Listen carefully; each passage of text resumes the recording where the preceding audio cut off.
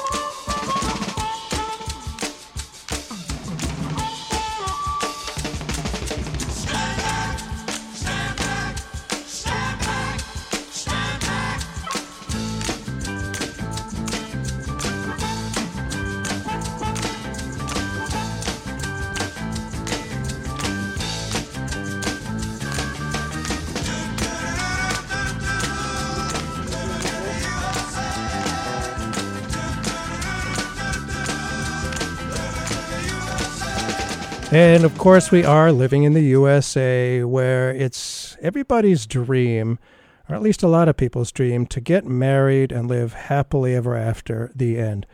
Doesn't always work that way. Marriage, what a concept, what an institution. It's been in the news a lot lately. The idea of marriage, the institution of marriage, and there's this whole new gays getting married, equality situation that seems to be sweeping the country. Tremendous demand for gay people, men and women, to have equal rights to be able to marry. And as, I'm not sure who said it, but sure, they can be as miserable as the rest of us. And there's been a lot of prominent adulteries lately in the news, especially in social conservative circles. And I'm very pleased to have with us for a look at the institution of marriage itself, Amanda Marcotte. Thanks for being with us. Thank you. Well, Amanda is author of It's a Jungle Out There, The Feminist Survival Guide to Politically Inhospitable Environments. And she has a new article in RH Reality Check, which is Reproductive Health Reality Check, Information and Analysis for Reproductive Health. And the title of the article is certainly a grabber. It says, "For many, marriage is sexless, boring, and oppressive. Time to rethink the institution, ? You say that marriage is often oppressive, soul-sucking, and passionless and boring. What is your purpose in writing this article? Well, mostly to get people talking. Obviously it's not true that everybody's marriage feels oppressive and sexless. But, I think a lot of people do feel that way, and our culture romanticizes marriage so much that they don't feel like anyone's talking about their experiences. And even though 50% of marriages in this country end in divorce, I think that people that are stuck in failing marriages often feel very alone. And so I thought, I'm just going to go out there and make the case that we should probably stop romanticizing marriage and start talking about all the things that are wrong with it. Now, I'm not married and I don't intend to marry, so those are my cards on the table. So I'm maybe not the most fond person of the institution, but, I was looking to be a kind and generous person initially when I wrote that. Well, why did you feel like you had to be a kind and generous person?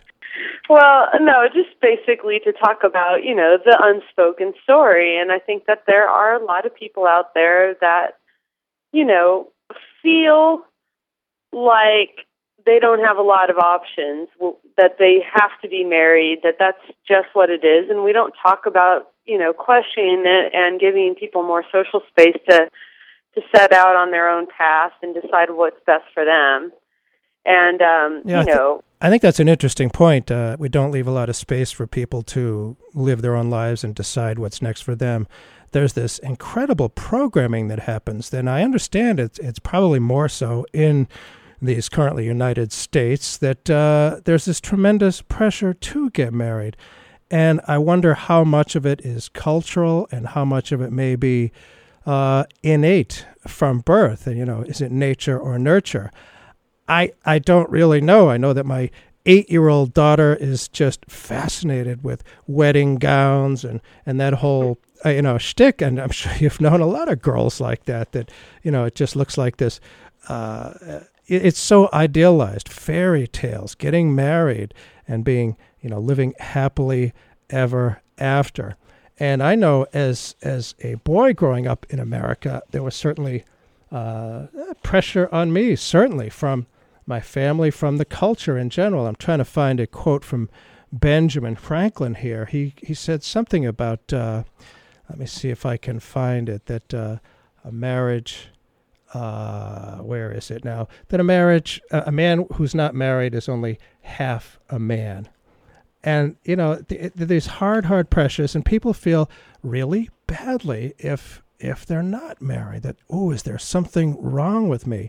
And that is certainly not extending the space, as you say, and the support for people who don't get married. And I wonder how that may be affecting Americans as individuals and as an institution, marriage as an institution. Well, I think that what we see is a lot of people get married without thinking about whether or not that's really the right choice for them.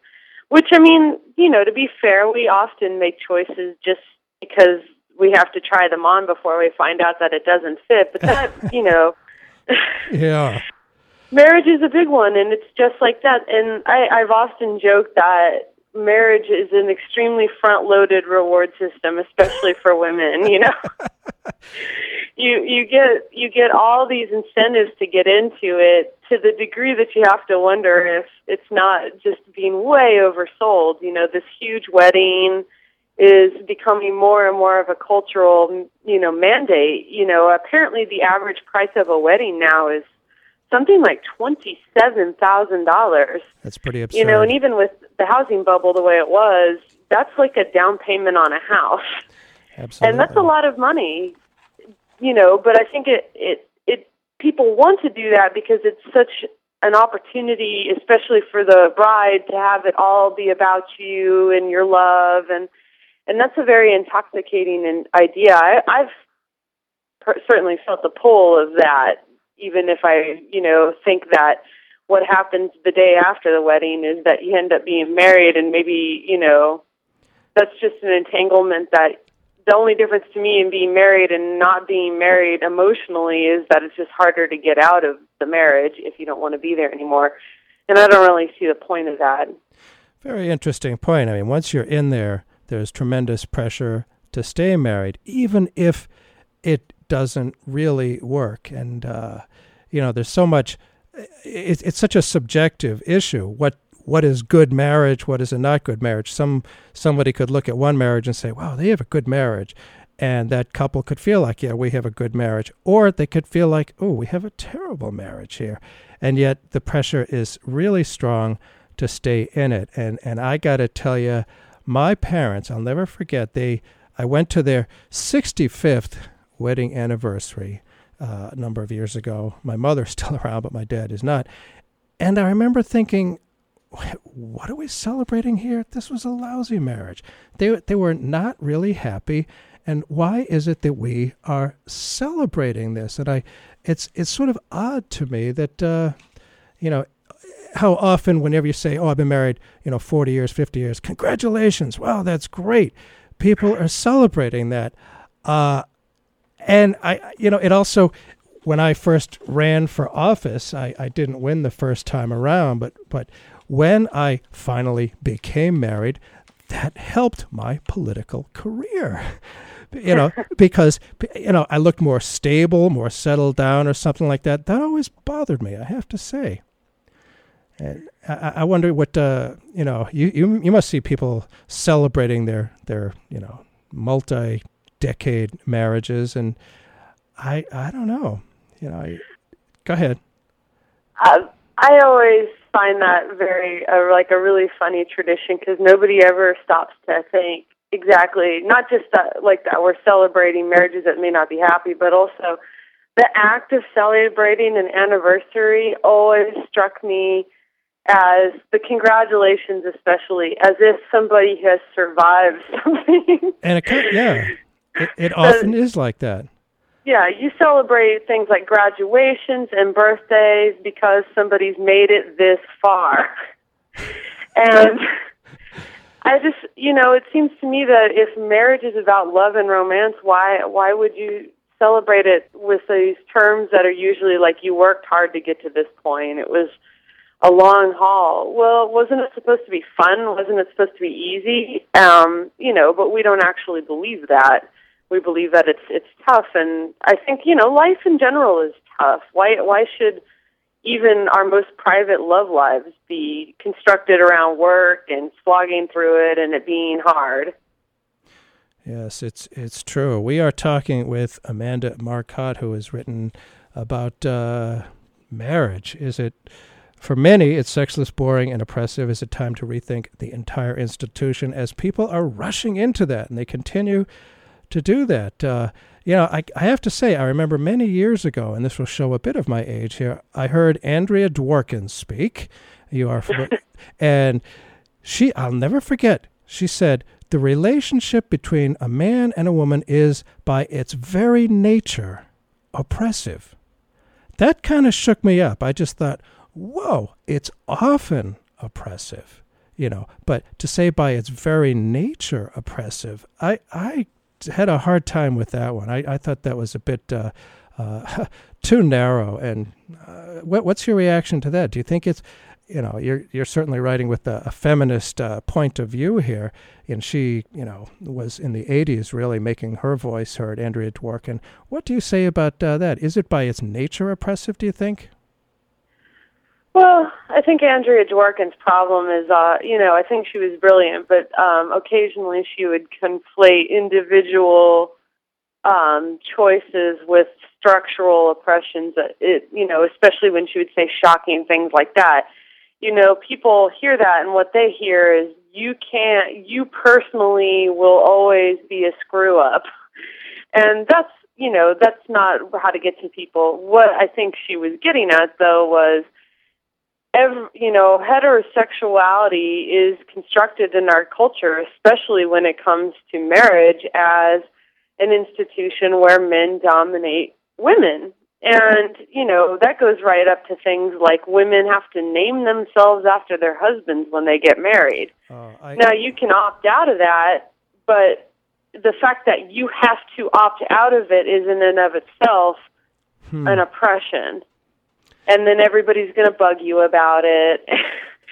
I think what good men and women can do is that they can try to struggle against the oppressive structures that's already built into our society. But, know that you're going to fail probably sometimes and pick yourself up and keep going. But I can definitely say that the most feminist heterosexual relationships I've been in or around still have these kind of default moments where, men are just allowed to have more power than women. Yes, that has happened often. And I could never quite figure out about the women taking the man's last name. Why don't they keep their own name? And I remember actually as a little kid, I saw my mother sign something, Mrs. Martin Cohen, and I thought, that's not your name. Your name is Alice. But you don't see that much anymore, people signing their names, Mrs. Man's name. That hasn't happened much. And, it's marriage is supposedly for life, and yet we have tremendous turnover here, more than most countries. I believe that there's higher turnover in American marriage than in most European or other Western nations, and yet we are the most fiercely dedicated to preserving the institution and protecting the institution and putting it, on a pedestal that marriage is so important. Yet here we have these high-profile cases of, I guess it would be called cheating or straying, whatever, that, let's see, Governor Mark Sanford, Senator John Ensign, and I think one of the biggest factors there is the hypocrisy. I mean, that's such clear hypocrisy, saying family values, family values. I know what family value is, and you, the American public, you have to accept what I tell you it is. And then, of course, they don't do it themselves. And I wonder, is this just setting us up for failure? The old saying, getting set up for upset here. And there's the whole thing about how marriage came into being. And let's see, Sandra Singh Low, who's a dark comic, has written about her divorce recently, and you quote that quite a bit. She says, sure, it makes sense to agrarian families, families that lived on a farm before 1900, when to farm the land one needed 2 spouses, grandparents, and a raft of children. But now that we have white-collar work and washing machines and our life expectancy is shot from 47 to 77, isn't the idea of lifelong marriage obsolete?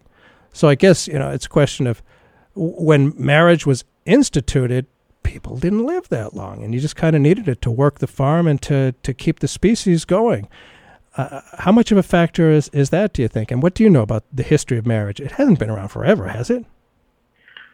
Well, it's a really, really complex history, and one of the most interesting writers to read about it is Stephanie Kuntz. She's a historian who's written a number of books on families and marriage and about how these ideals from the past were never lived in the way that people seem to think that they were. And yes, marriages did not actually last that long in most of history because somebody often died before they had much of a chance to last very long. And divorce has been around on and off throughout history. But I think one of the things that confuses people the most is that our idea of what marriage is borrowed from the people who have written most of history, which were the upper classes of any society that they were in, at least, throughout Western civilization. And their ideas of marriage were about securing property and family alliances and all these things that poor people didn't have nearly as much interest in. And now Americans kind of like to think of ourselves as a classless society, and yet all our ideas about what a marriage is supposed to be are still borrowed from, Victorian royalty ideas, including the big lavish wedding. And it's a model that doesn't fit for us, these lifelong, marriages where, the royal families that insisted upon them and where divorce and separation was just not done. You also got to live in separate chambers in a big old castle, so... That's true. That's true.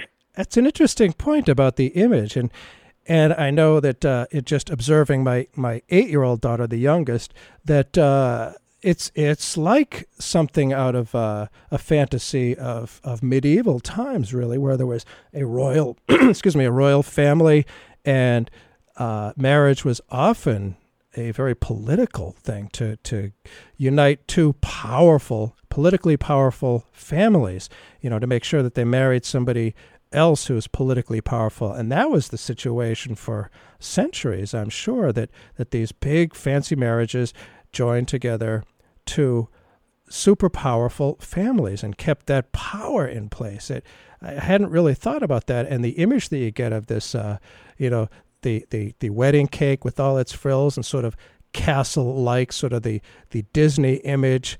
It makes sense that may be where it come from. And yet, sociologist Andrew Cherlin wrote in The Marriage Go-Round, The State of Marriage and the Family in America Today, he said, the one thing that unites the poor and the middle class in their hopes for family life is the imperishable dream of being married forever, grabbing hold of that golden ring of lasting partnership. It does sort of work sometimes, and it's all so subjective. I wonder how one can really measure, because there's no real absolute objective standards of what is good and what is not good. I wonder how one determines if a marriage works. What's your research told you about determining if a marriage works, if it's worth working on? Well, I think that the longevity standard, that it lasts until you die, is easy for people because it's easy to measure. But like you said earlier, we celebrate unhappy long marriages the same way we celebrate happy long marriages. For sure. And so obviously that's an inadequate standard. I think, I would like it if people started to see institutions as things that are for us instead of we exist for institutions. And so, if your marriage is happy, good for you. But I think that should be the standard. And I have to wonder, why people are, I guess I understand why people are so afraid of it ending at some point in time. Nobody enjoys breaking up with somebody. Loss is always hard. But I don't necessarily see, with our high divorce rate, that getting married makes that any better. In fact, in a lot of ways, the high probability of divorce sort of, if you're going to end up breaking up with somebody anyway, I often wonder why make it even more difficult? Why drag it out even further? And I guess people's thought is that, well, if you're married, you're less likely the obstacles to breaking up will keep you from breaking up. But then again, all I see is then you've set up a situation where you're more likely to be stuck in an unhappy situation. Interesting. And I can see how people might feel like, the way you put it, it's a good picture that it's like it can become a heavy institution that we as individuals have to lift and carry with us, as very heavy baggage it could be, and the idea of the prospect of getting out of this institution where the rest of society says, institution, good, live within institution. The idea of getting out of it, there's a lot of pressure to stay in it, even if it's not real happy. And yet, on the other side, it's tough on kids. There's no question that breaking up can be tough on kids. And if one assumes that this species should be preserved, and that means reproducing and having kids. And some people I know at the gay marriage debate here in New Hampshire in the legislature, there were people on the hard right who would say that marriage is for, well, they wouldn't say breeding exactly. They say, having kids, that is the purpose of marriage. A lot of people certainly disagree with that. There's a lot of people that get married just because they want to be, in some secure relationship. And it is scary to get out of it. And I wonder about this fear, given that the institution is so powerful. It's such a strong cultural belief and institution. How much of a factor is fear of getting out, fear of what it'll do to the kids, fear of being too selfish? What do you think about that selfish idea and the whole fear factor?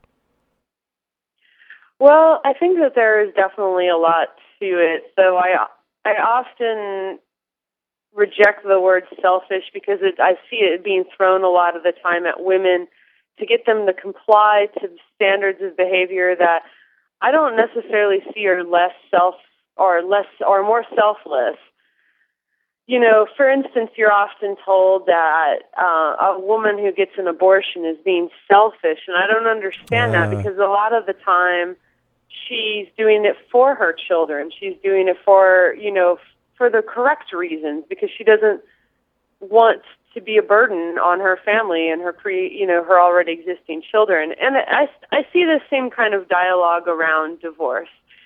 People say it's selfish, but what kind of signal, especially if you have children, but what kind of signal are you sending your children if you, like a lot of unhappy couples, are constantly fighting, don't model to your children what a happy adulthood looks like. Instead, send them the signal that they, like you, have to be unhappy and hold up this institution, at what point does the cycle break? You know, if we want to do things for the children, I think a lot of the best thing we can do is give them freedom to be happy when they are adults. Ah, now there's a scary concept, freedom. That's what people really, I do think, care about, and being free from institutions. And I imagine a lot of people feel like they're stuck in a prison, that marriage can sometimes feel like a prison, and they want to get out of it. I think it's interesting that the statement, marriage is an outdated institution, was one of the questions in a poll taken in 2000, and how many people agree in the U.S. when asked, do you agree or disagree, marriage is an outdated institution? In the U.S., 10% agreed with that statement, marriage is an outdated institution. But in France, 36% agreed. How much of this is an American institution? The Americans marry faster than any other people on the globe. There's just this rush, pell-mell, to get married, and then I actually think it goes in phases. You know, thinking about relationships, there's the first phase. This is just my personal sample. That there's the first 3 months, which, hey, we all know what that's like. It's great stuff. Then there's the next 6 months, which is a little bit of seeing who this other person is more. It's not all, chocolates and roses. So you get 3 months, and the next 6 months. Then you get the next 18 months, and then there's a time after that. And it's just, there's this institution which is definable, and yet there's each individual which is really not definable. Who each one of us is very, very different from the other. So does one size fit all? It's starting to be questioned there. I wonder what alternatives to marriage there may be. If we're going to have kids, we'll come back to that question. What might be, what else is there besides marriage? I guess that's the question now, is that, there's either singledom or marriage. Marriage is between two people, two adults. Now, obviously the ban on gay marriage is pretty much gone away. That ban on gay marriage certainly, I think, is an outdated institution, and it's really going by the wayside everywhere. But does it fit individuals, and what might the options be for reproducing and bringing up the kids? What kind of things have you considered? Not you personally, of course. I think that.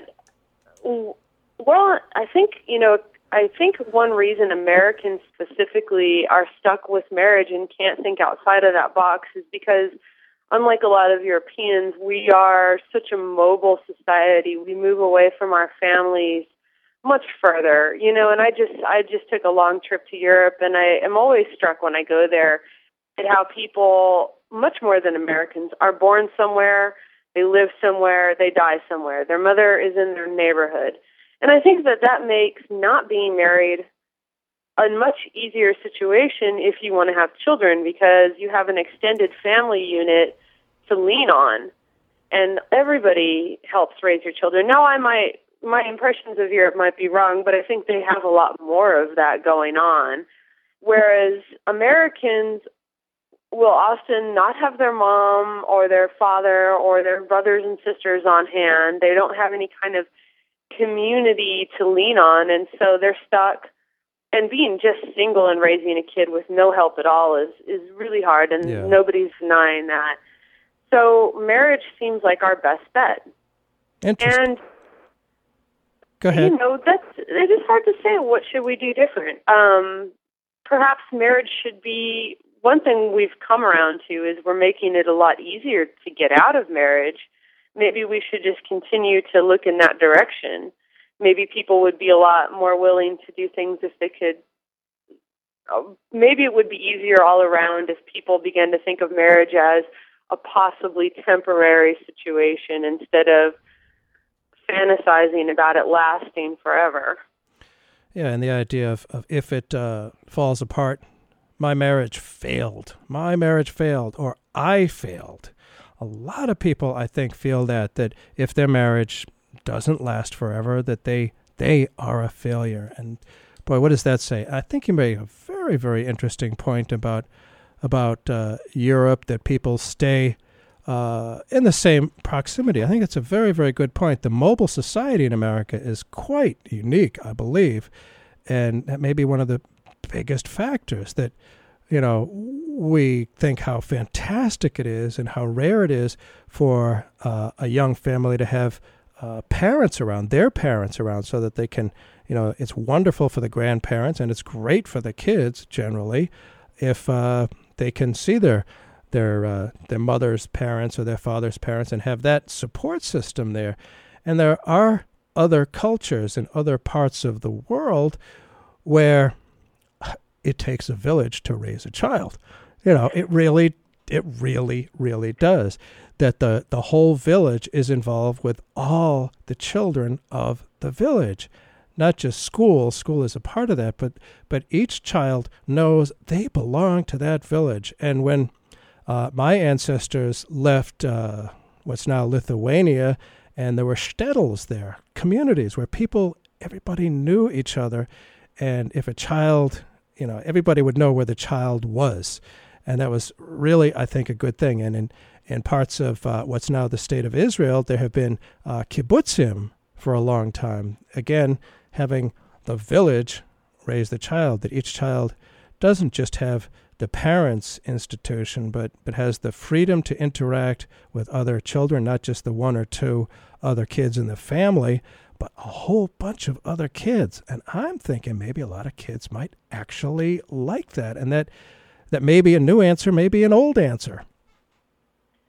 I kind of grew up a little bit, especially when I was a young kid, like that. Everybody in my family lived within a couple miles of each other.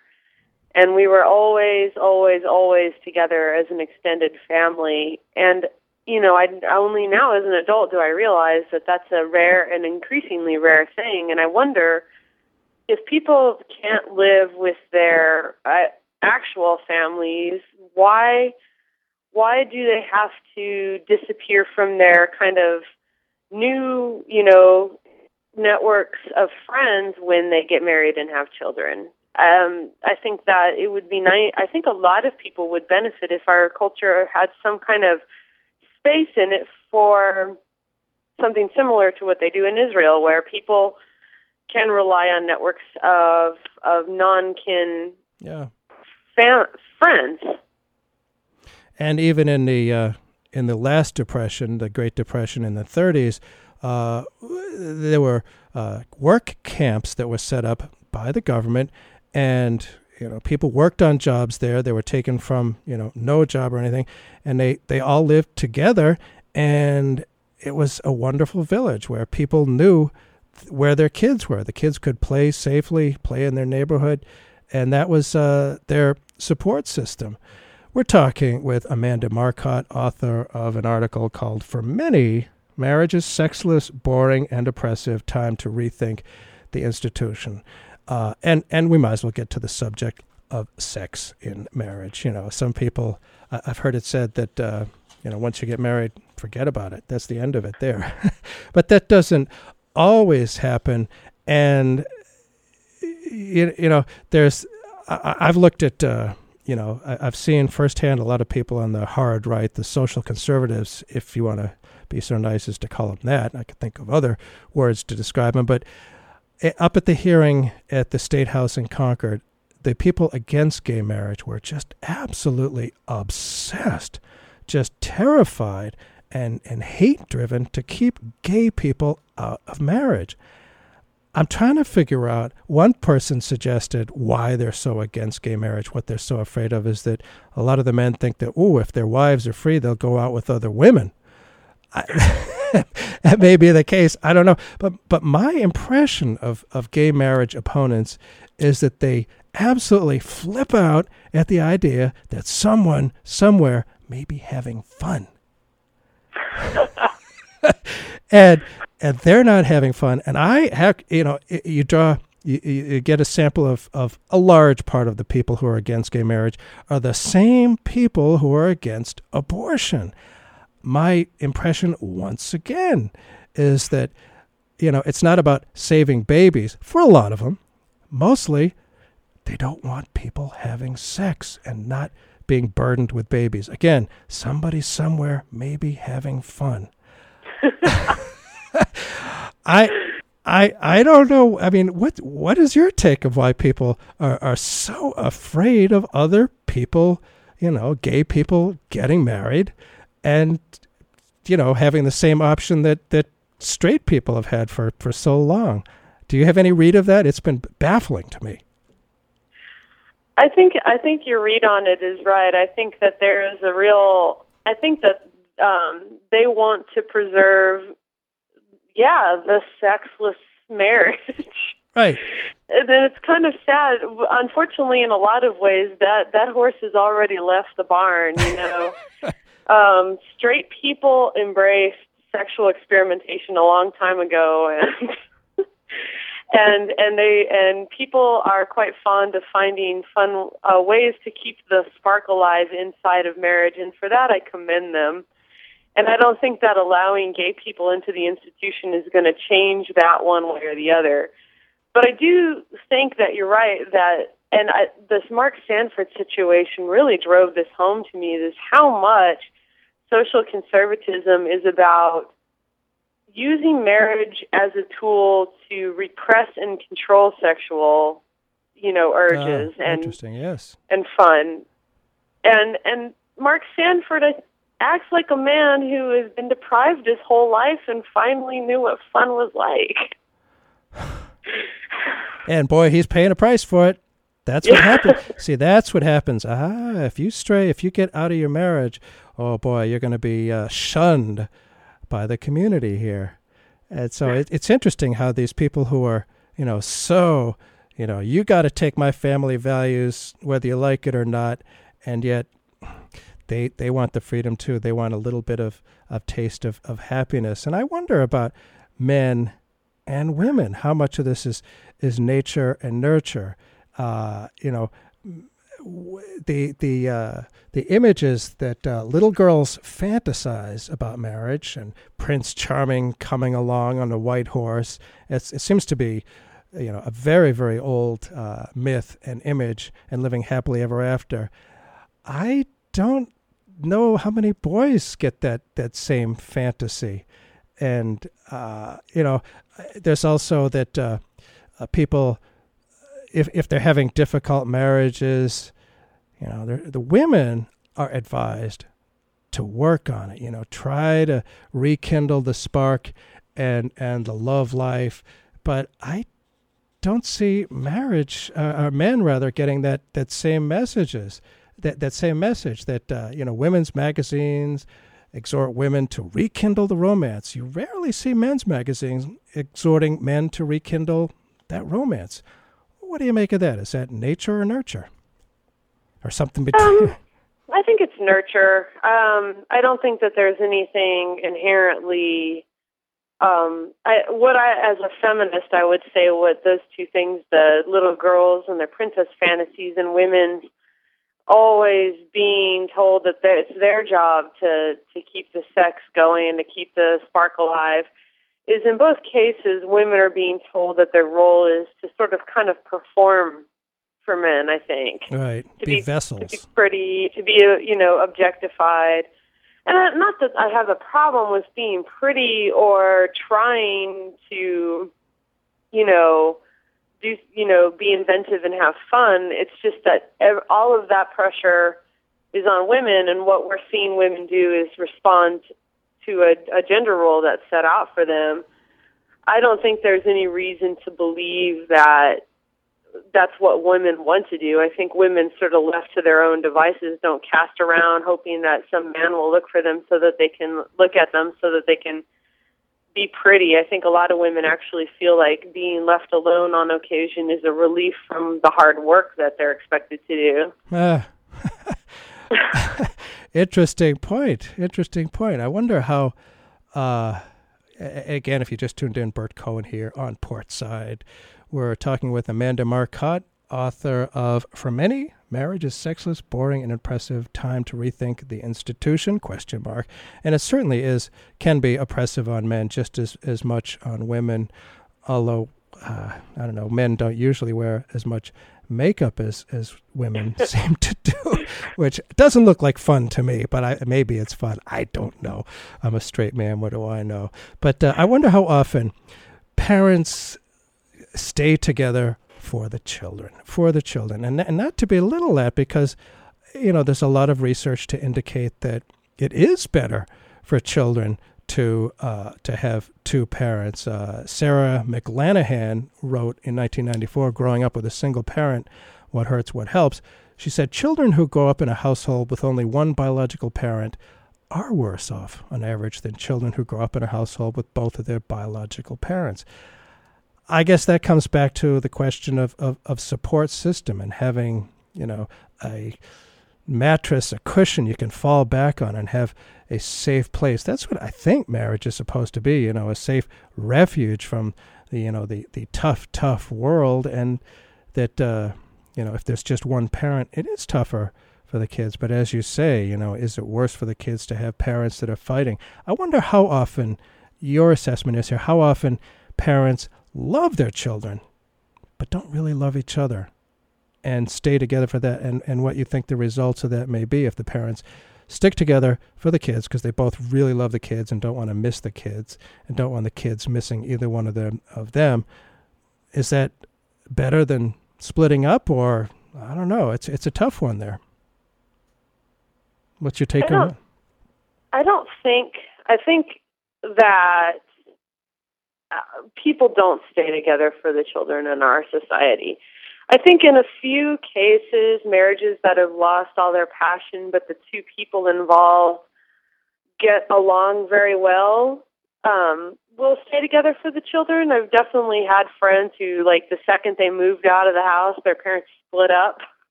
And you're like, well, that was what was going on in that situation.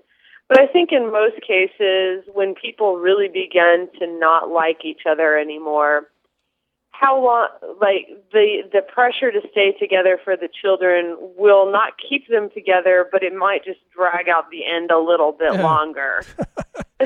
Ooh, lovely. There's this widely held consumption that, and I can't remember where I got this quote, the good among us are the ones who are willing to sacrifice the thrill of a love letter for the betterment of the children. Sacrifice. What's your comment on that? Maybe I should read that again. The good among us, the ones who are willing to sacrifice the thrill of a love letter for the betterment of the children. That says something about what we're supposed to do, and that if we don't sacrifice, then we're not among the good. Sounds rather puritanical.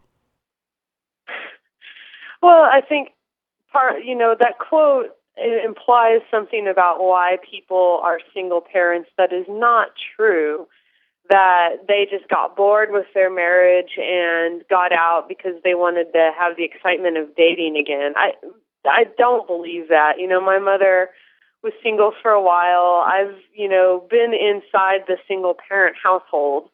I grew up in it to a large extent. And my mom didn't leave my father because she was bored. She left him because their marriage had failed. They were not happy together anymore. And so when I see that sort of language that implies something that I don't think is even true about why people split up, I get a little angry. I don't think it's that they're going, I wish somebody would write me a love letter again. They're looking at the person that they're sharing a bed with and thinking, it's either divorce or I smother you in your sleep. I don't have a choice. Well, there is the whole notion of chemistry. It's just something that it's actually, there's a lot of scientific research now indicating that there actually is some genuine chemistry in the brain that attracts one person to another, and that maybe the chemistry is there in the beginning. There's this tremendous, rush of whatever the heck it is, hormones, or I don't know what it is, but we know what we're talking about here. And then maybe that just goes away, that chemistry goes away. I wonder how possible it is to re-spark that. I don't know. Sometimes it happens, sometimes it doesn't.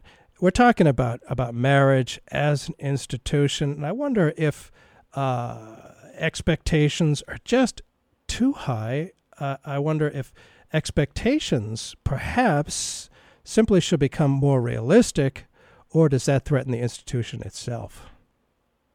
Your thoughts? You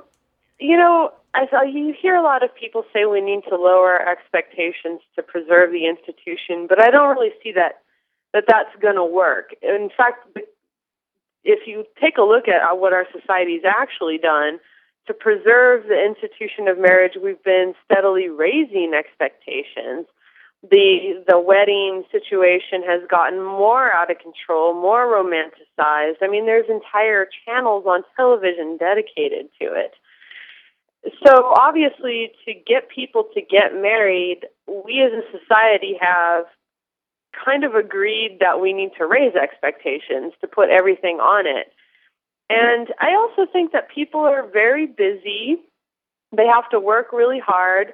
They live in these spread out communities, and they don't have much of a social life.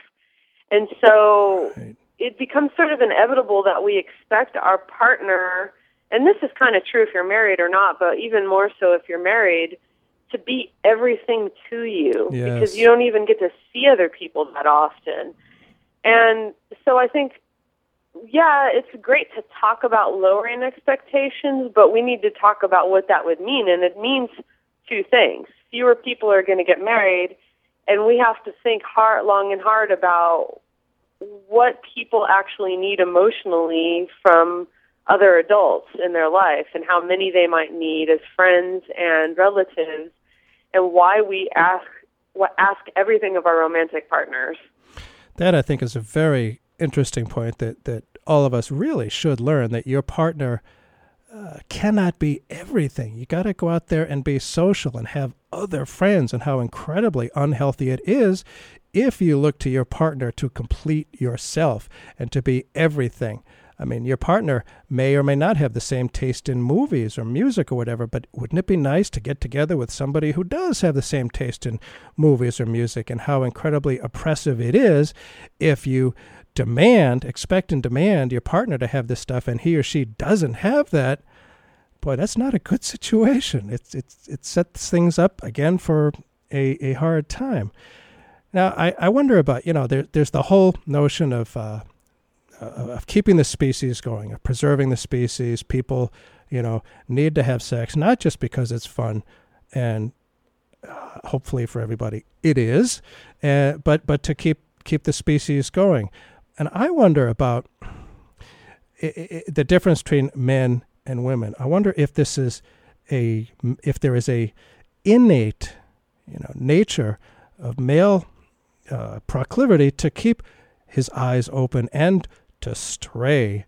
You hear that men do this more than women, and that there was, and the primal urge may be to breed, to save species from predators, and that urge doesn't necessarily mean staying together for life. There's a lot of species where the man, helps preserve the species and then goes off and finds other partners, and that's the way of keeping the species going.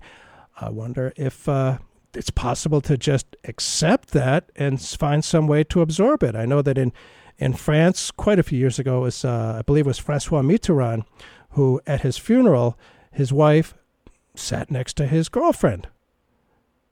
And maybe that's a way of just saying, okay, this is what men do, some men do, and it's very old to have the mother of your children and your girlfriend at the same time. Can that be accepted, or is that just incredibly insulting to the feminist sensibility? Well, I think the belief that men have more of a straying eye than women doesn't have a lot of evidence to back it up, honestly. I think that, yes, men cheat more, but only a little bit more. And they do, and women's cheating levels have caught up as women have gotten out of the house more in the past few decades. And really, who are men going to cheat with if women are cheaters too? So, I think that our species is in general conflicted. I think that most of the scientific evidence shows that we have urges both to be partnered up with somebody and to stray.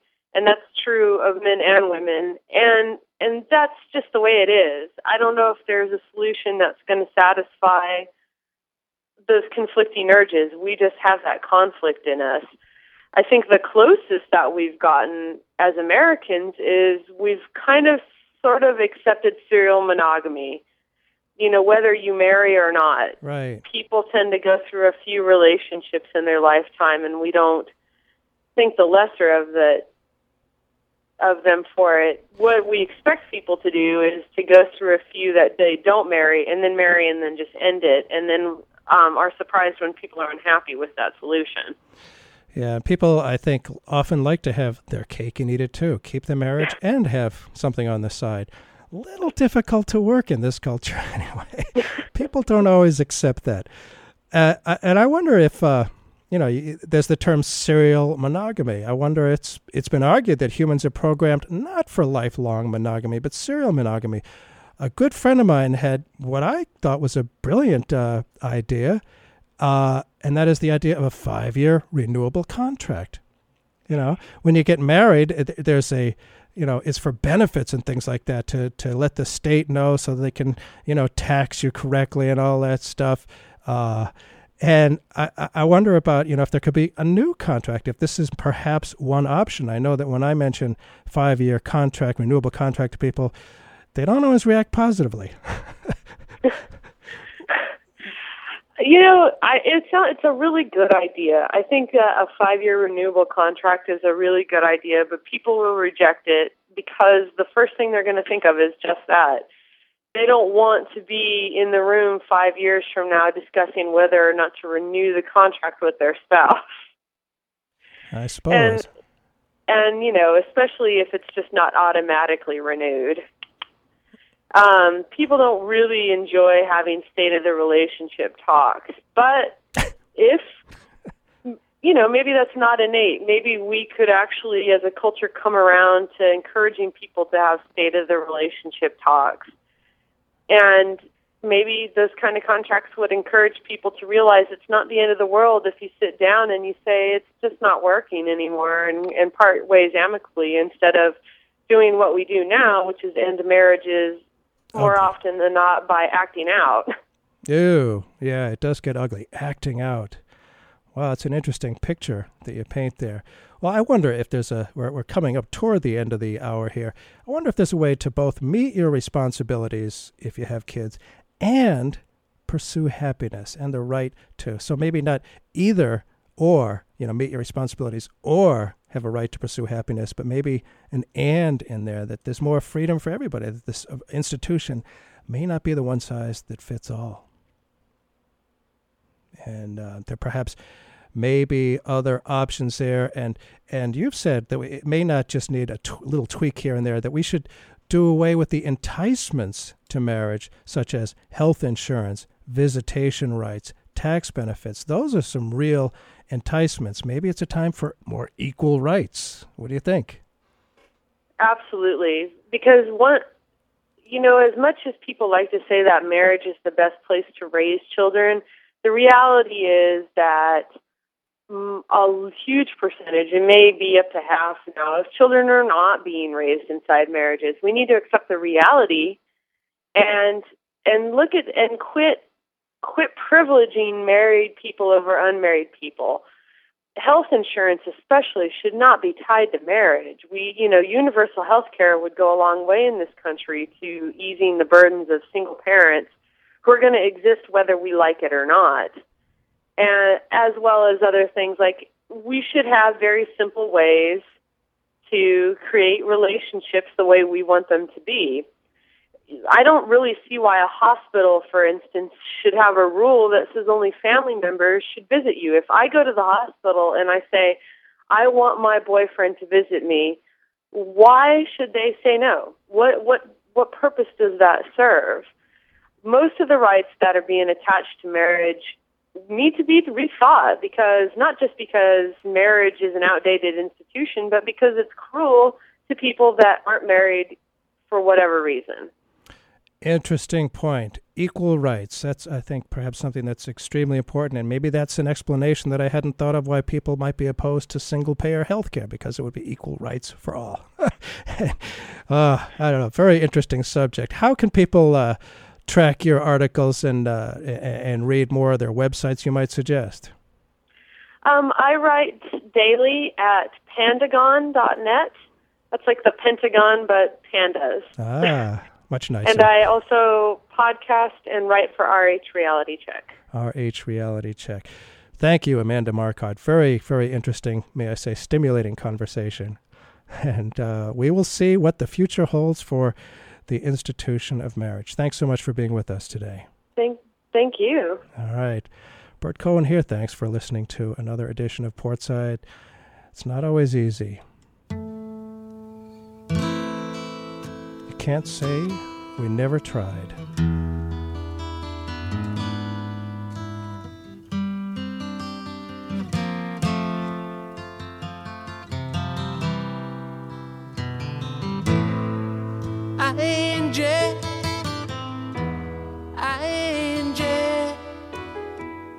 When will those clouds all disappear? Angie,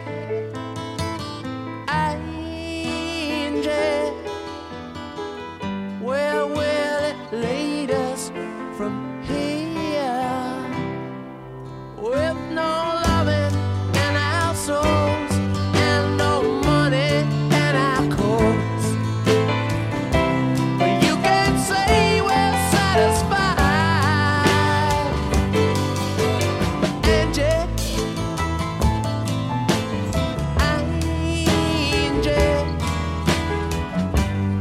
you can't say we never tried.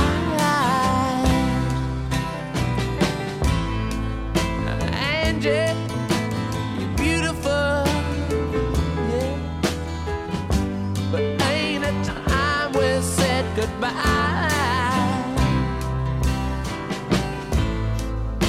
Angie, I still